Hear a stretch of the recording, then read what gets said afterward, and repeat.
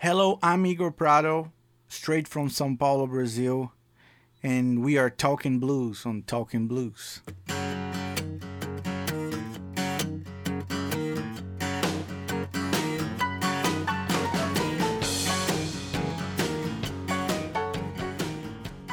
So you say it's winter now. So we're talking August. It's a silly question, but is it the end of winter or is it whereabouts are you in August?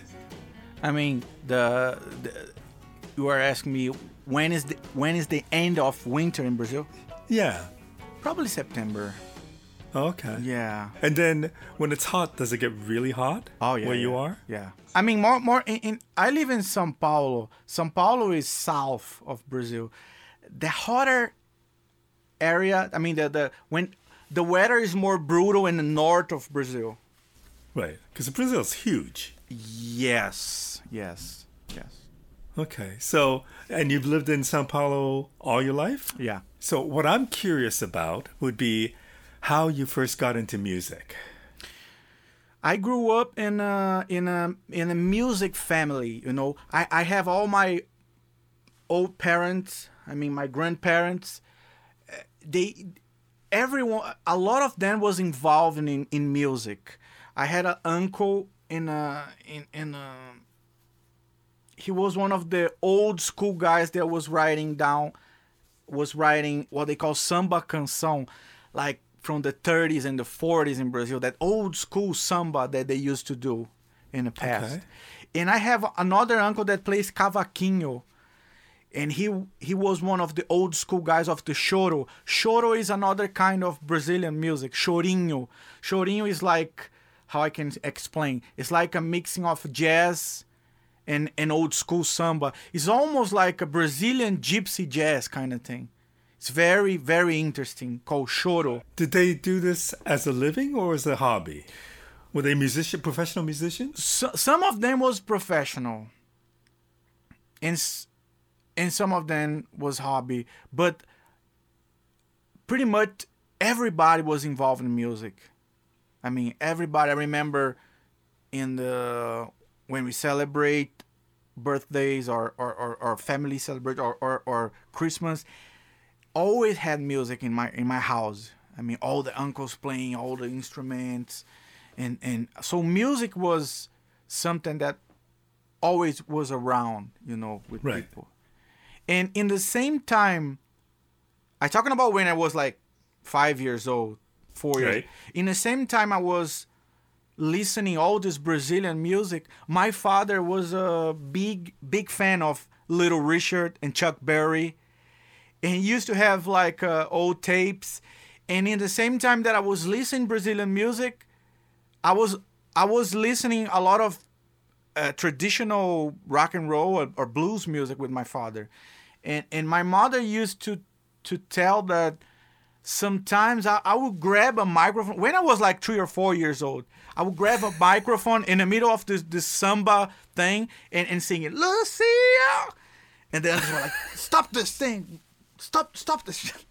So, I mean, I don't know why, but I mean, like Little Richard and rock and roll and Chuck Berry was something that grabbed me since I was like very, very, very young. I don't know how. I don't know why. Mm-hmm. I don't know why. I always loved that kind of music. And that was my first contact with music that I remember. My uncles and all these old tapes and cassettes that my father had. Like and I remember my first music thing was Little Richard and Chuck Berry in my head. Well, yeah. You could do far worse than that. I mean, Yeah. That's amazing. So, when did the guitar come into your life? Was the guitar the first instrument? Yes. My father used to play acoustic guitar. And my father was a left-handed guy that used to grab a right-handed and turn backwards, exactly the way I played. Right. So I think my father was my first inspiration. And I still remember like I said, my father used to play samba, but he used to play a little riffs like Day Tripper or the Beatles stuff, or a little Chuck Berry for me. Oh, check it out, this thing. So the guitar and that kind of music, I think was the first impact on me. So I always wanted to play a guitar. If your dad is left-handed and played the right-handed guitar, is that why you play the way you do, or is it Pretty much, because yeah. you're left-handed as well? I'm left-handed as well.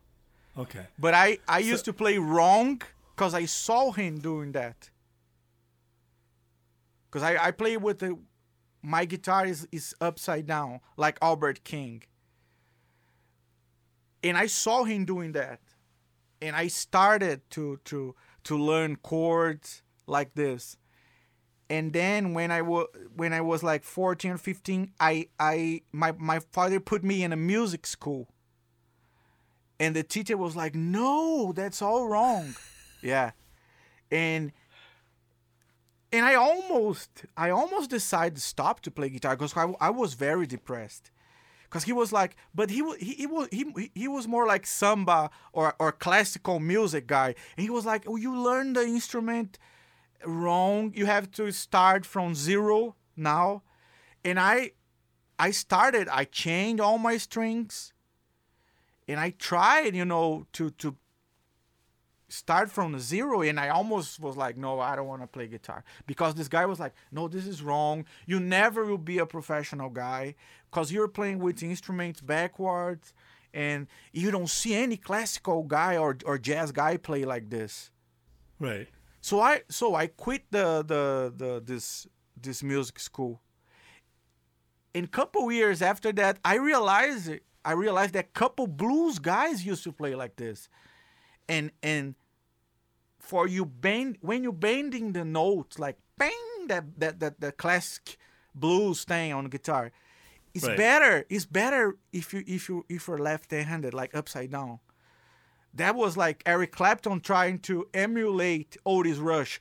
Otis Rush was a left-handed upside down guy, and as like Albert King was like that too. So for the blues music, that was an advantage, not a mistake. Like the guy was like, "No, you learn the instrument in the wrong side.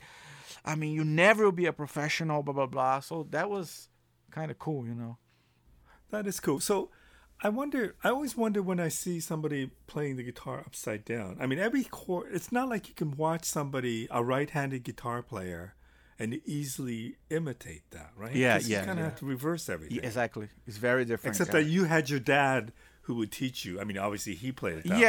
Yes. But it must have been, was it difficult to learn the guitar that way? No, because I think when you learn from the zero, it's pretty much like if the guitar was like this too. I mean, for me, it was very natural. I didn't know that was wrong until the guy in the music school tell me like, "Oh, damn, that's the wrong side. Jesus Christ." Like a blasphemy. But I also presume that because you're bending the notes the way you do, your bends would sound differently than a right-handed guitar. Exactly. Because we bend, we pull from down. I can Right. show that. And that's the reason, like Eric Clapton, all those guys was trying to do the, or Albert King. So my bending is like, is different. That's the reason Otis Rush and Albert King was different, because I think the bending makes in the blues a big difference. Like,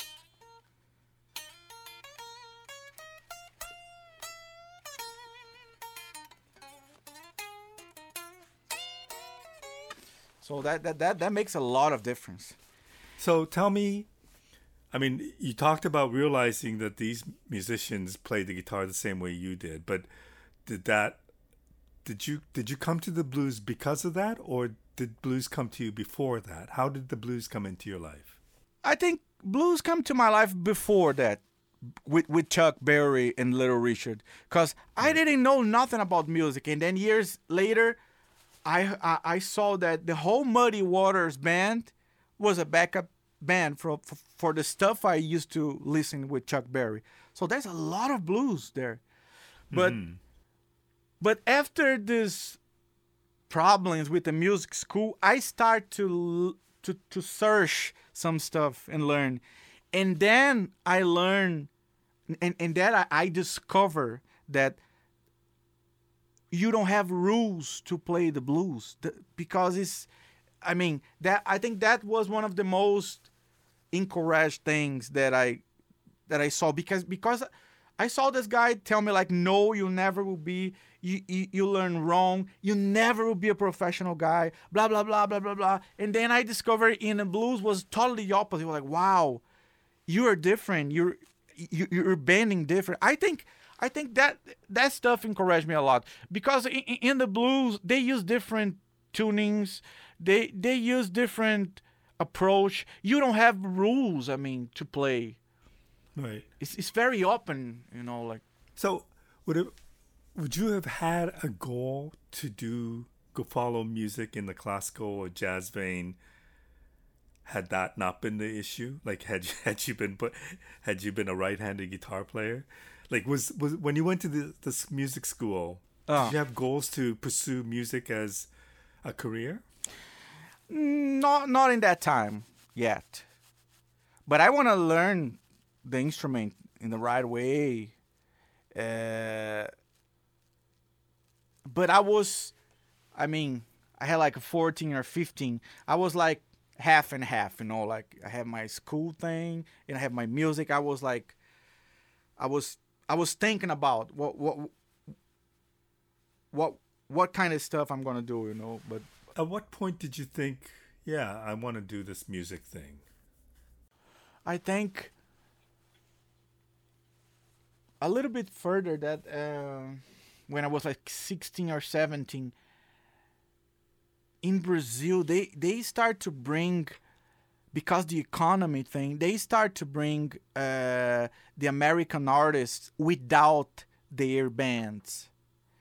And I was like a young guy in Brazil that was learning a lot about the blues, and I was like a cheap musician, and they start to put me to back up those guys, especially the Chicago guys, like Eddie C. Campbell, Phil Guy, and James Wheeler. Most of them are dead now, yeah. And I start to get involved with those old guys, the real deal old guys. I remember, I think my first gig, I had like 17 years old or 16 with James Wheeler. And that was a big impact on me. That was a big, like, life-changing. I don't know if I can say turning point. I don't know. Tell me in your words, why was it life-changing? Why was it the turning point? Because I think I saw those guys and they saw some potential in me, and they was like, Igor, yeah, do this, do that. If you wanna come to States, blah blah blah. And I think my first traveling to the States was pretty much in this time, and I discovered a lot of music. I started to gain a little respect with those guys, and I started to make a little money in Brazil, cause the guys was using me, of course, because I was young, it was cheap, and I was learning very fast with those guys. And those guys, in certain point, they was like, oh, this guy is young, but he's in a right. He really knows how to play a rhythm. He really knows how to back up another blues player, blah blah blah. And I start to speak in the same language in a musical wise with those guys, and that was like blowing my mind. It was like, wow. And I discovered a lot of music. I remember Phil Guy showing me stuff like Johnny Guitar Watson.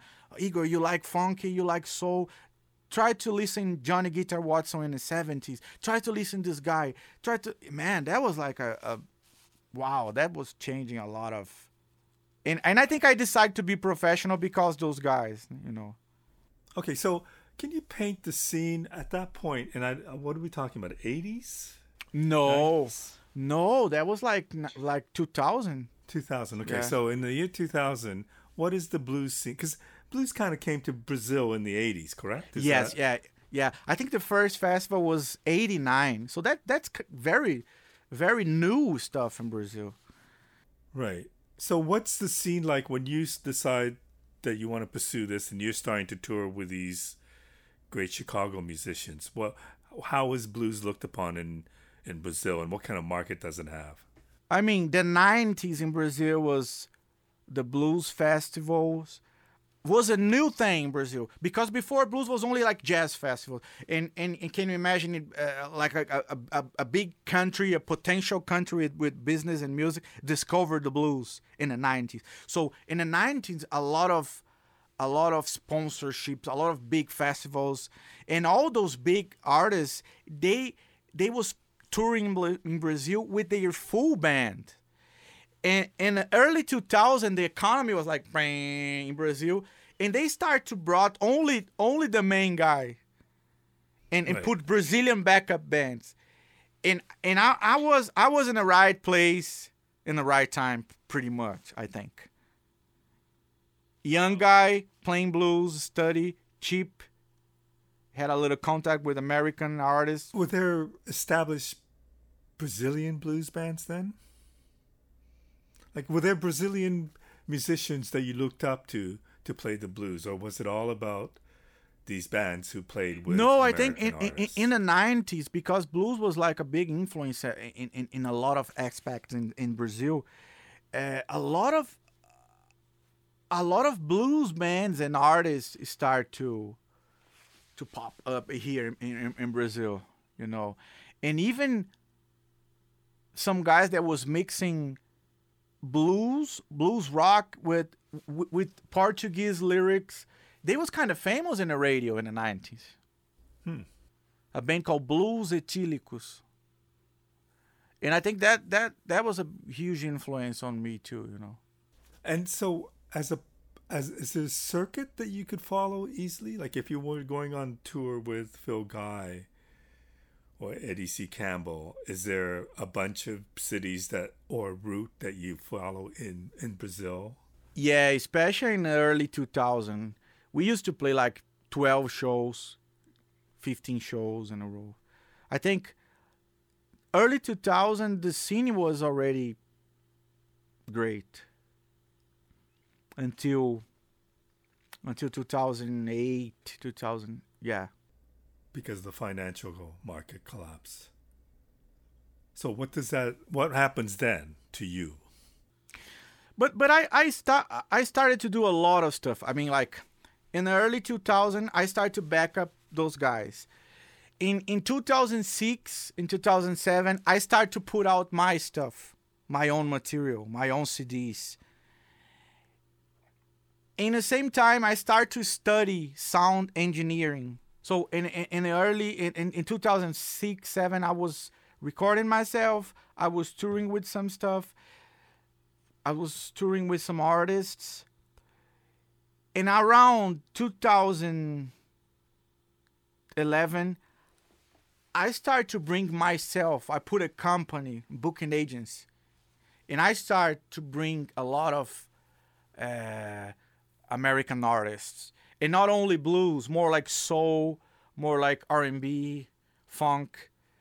So I started to get involved in a lot of different paths. Not only just play. I was producing festivals. I was recording. I was doing pretty much a lot of stuff. I mean, in the same time.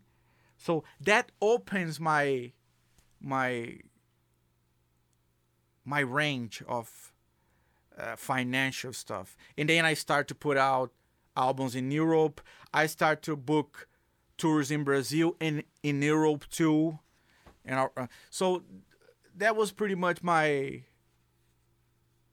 average financial so stuff. Yeah, when you decided that you wanted to put out your own stuff, how were you accepted? So, you've probably at this point made your name playing with Chicago musicians. Yes. And people would come and see you. backing up these people. Then you say, well, I'm gonna do my own thing. How difficult was that to go down that path, and how easy was it to get your following, or did you already have that following? In the first albums, I mean, my first album, I had a lot of special guests too. You know, I was so in the very beginning was pretty much playing different songs and have a lot of friends that I was made in touring and traveling, and that was step by step until I put out my own stuff and I still pursue that. Now I'm trying to connect Brazilian beats and blues. That's my next goal, and I never planned too much stuff. You know, when you're doing so much stuff that are happening. I mean, in the middle of the tours, hey, can we record like 2 songs here? Feel blah blah. Yeah. Hey Tia, can we record 1 song here? I want to put out this thing. It was like stuff was happening. It's crazy. Some stuff was like never was planned. Can you tell me? You talked about Phil Guy telling you, recommending you music to listen to, or suggesting things you should listen to. Can you give me examples of other things that you would have learned from these great artists? That has made you who you are today? Yeah, I learned a lot of stuff. I mean, especially when I was very young, I used to listen just like a very old school kind of blues. My mind was like, the good blues is from the 40s and 50s and maybe the 60s. And some stuff I was like, this is blues. This is not blues. And I think Phil showed me like, hey, Igor, he was one of the architects, like he was like, man, Igor, in a black community, we don't have that, like, and I remember I was in Chicago, and I was talking with somebody in a Delmark, in a record mart, and I think, I don't know who was with me. Maybe it was Jimmy. I remember if it was Jimmy Johnson. And I was like, this is Texas blues. This is jump blues. And I remember, I think it was Jimmy. He told me, Igor, you know who invented that? I was like, no. He was like, was a white people in England to segregate the blues. Right. And in our community, in the black community, we don't split stuff like this. I mean, it's all black music. So I think I learned a lot with those guys. I mean, like Phil Guy showed me some stuff. Hey, did you ever check this disco thing that Johnny Guitar Watson put in the 70s? I was like, yeah, disco. He was like, man, this is great. This is amazing, Even some hip hop stuff. They was like, this is great, man. This is the new blues, man, blah, blah, blah. And that was a lot of learning for me, around those guys. I mean, like, because some of them was super open-minded. So some of the old guys are very like, but some of them are very, very open-minded. I think Phil was super open-minded. How important was it for you to go to the States and get exposure to blues in the States? Oh man, that's a life-changing too. When I saw, even to play another good example. The first time I realized how to play a shuffle like was when I saw a black girl dancing a shuffle in Chicago. The way she was moving her hips and stuff, and I realized the right riff, because in Brazil it's not part of our culture, so people don't dance shuffle like this. Mm-hmm. And I think I improved my rhythm watching those black chicks in Chicago playing this line dancing on the shuffle. So it's very, very cultural. I mean, like this stuff. So coming to States, and especially Chicago, and seeing the real thing, that's another life changing for me. And then I know you've played in the States. You also played in Europe. tell me about your approach to playing in Europe and what you hope to accomplish when you were there. I think in Europe they have a huge respect on the blues, and they have a huge respect, and they really knows if you study, if you know what you're doing. And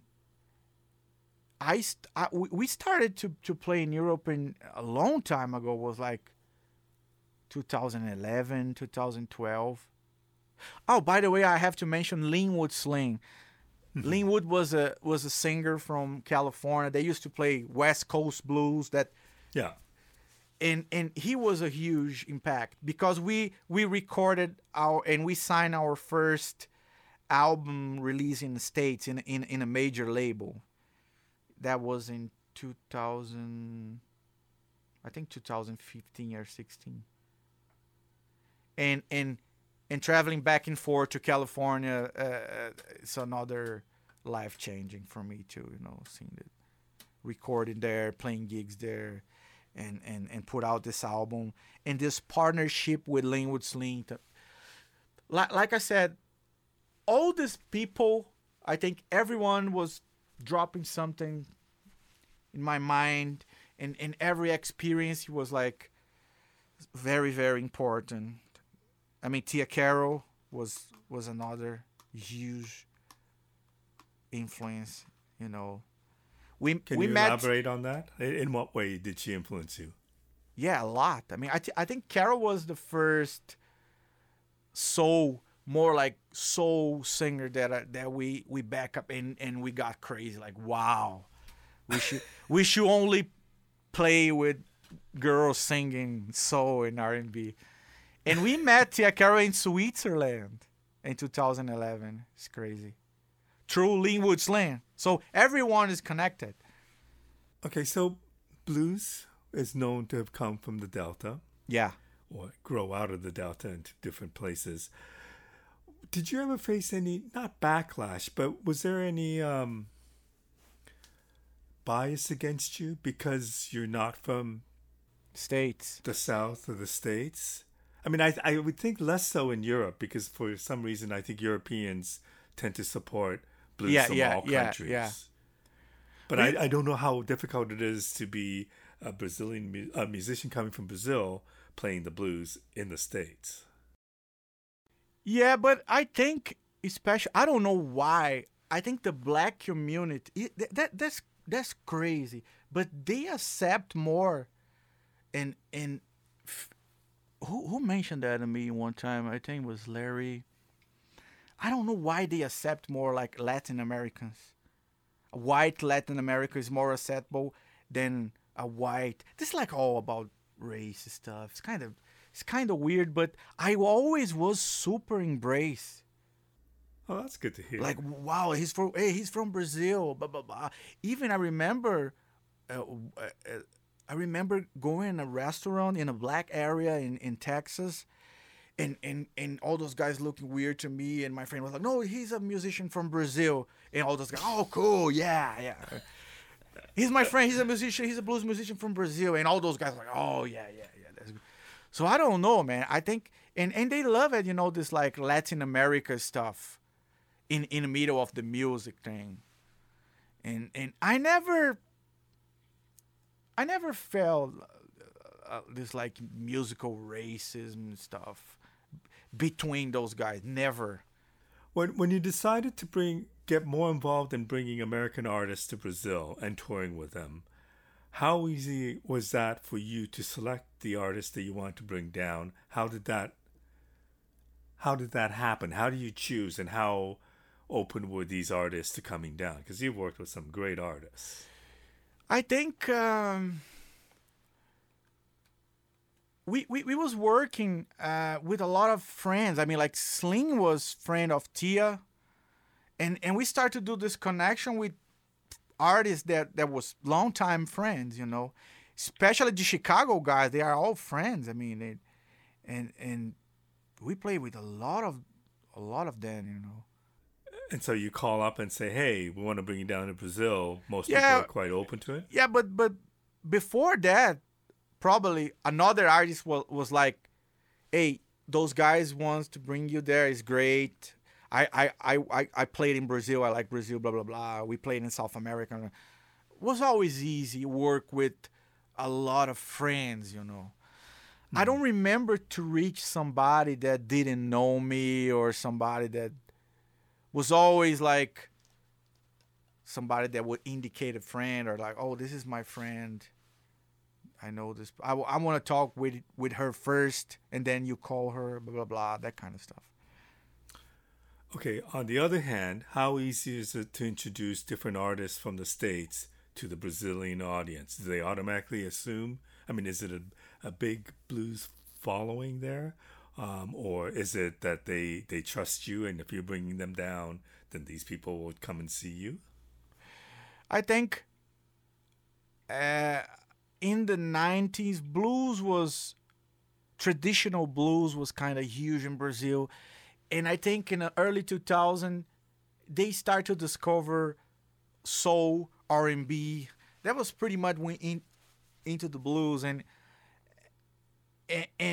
people in Brazil really like to dance, really like to have a good time. And soul music and funk and R&B and is perfect for that. So I was using pretty much my sense of musical producer and imagining in my head, I'm gonna put this project here in Brazil and we'll bring those artists, and we used to do a different set list than the artist was doing in America, and some artists like Tia Carrot. Tia is super versatile, like she can do a lot of different stuff, and she understands that, and she was like, yeah, let's do this song, that would be great for Brazil.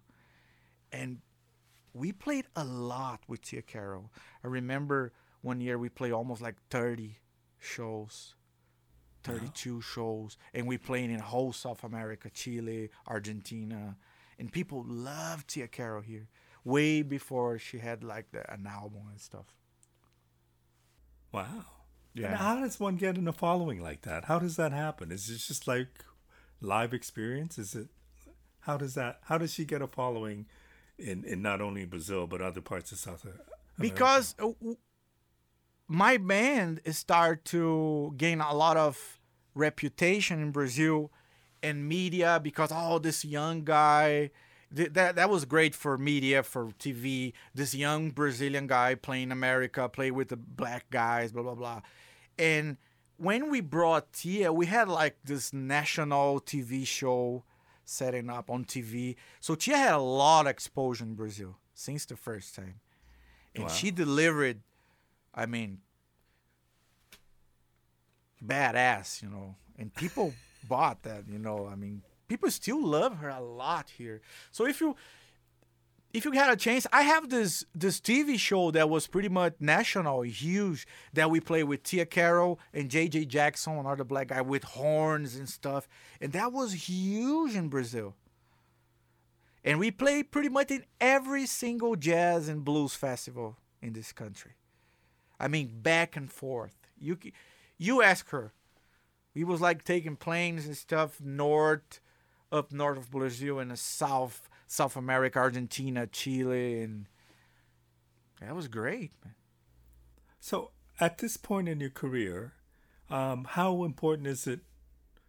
I mean, do you sustain a living just staying in Brazil and playing in South America?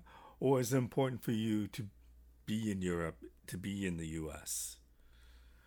I think it's important for me to be a little time here, spend a little time here, put some projects and put some stuff in Europe. We are about to release I have this project, one Hammond B3 player from Austria named Raphael Resnig. Mm-hmm. He has a big reputation in Europe. And my brother Yuri, we are putting out this album called Groove and Good Times. Because we spent the whole pandemic just pick up songs that we love it, and we put out in a Germany label, kind of huge in Europe in September. So I have a lot of different paths. I like to produce stuff in my studio. I love to go on a road. I like to travel. That's the reason I'm suffering a lot in pandemic, because I can stand to be locked up in my studio the whole day. I mean, I'm suffering a lot. I'm a live music guy. You know, I like to play live. That that was how I grew up in the music. So for me, it's very hard to be in studio only. So I combine all this stuff: touring Europe, releasing this album, producing some stuff in Brazil. I play some stuff in America. To have a lot of friends in America. So I was like balancing all this stuff. So, what did the pandemic do to you? I mean, how you said it was difficult for you, but you obviously spent a lot of time in the studio. Tell me how it affected you. I think especially because we stopped. We stopped. I think those last 5 years I was traveling a lot. I mean, like here in Brazil, in South America, in Europe, in States. And for me, have to be locked down, have to be not have contact with people. I mean, Latin America, this personal contact with people and playing music, that part of our DNA. I mean, was very, very hard, very hard. Not only in a financial thing, but for my mind, you know, like, and especially, I have a little like panic syndrome. What you call, like, when you have panic? Anxieties, panic attacks? Yes. And the first time that I realized that they closed all the borders, I was like, wow, I can travel, I can do anything, blah, blah, blah. All my friends there in Europe, I have to stop. So it's been pretty brutal, you know, for me, the pandemic. So what's the situation like in Sao Paulo right now? Right now it's getting better with the vaccination, but I think Brazilian government and the president we have, he don't believe too much in vaccine and that stuff. So he was a little slow, you know. Right. But now they are speed up a lot of this vaccine thing. And I think I heard that the population in Brazil, 94%, they want to have the shot. So this is good, at least. Yeah. Yeah. Okay, so when you're producing, are you producing mainly blues and R&B and soul, or are you producing everything?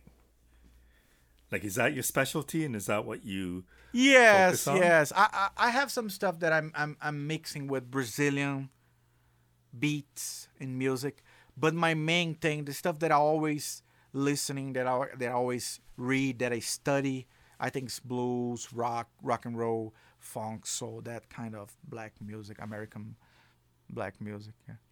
Setting the pandemic aside, and I don't know if we can, but pretending like it didn't happen, what's the blues scene like in Brazil right now?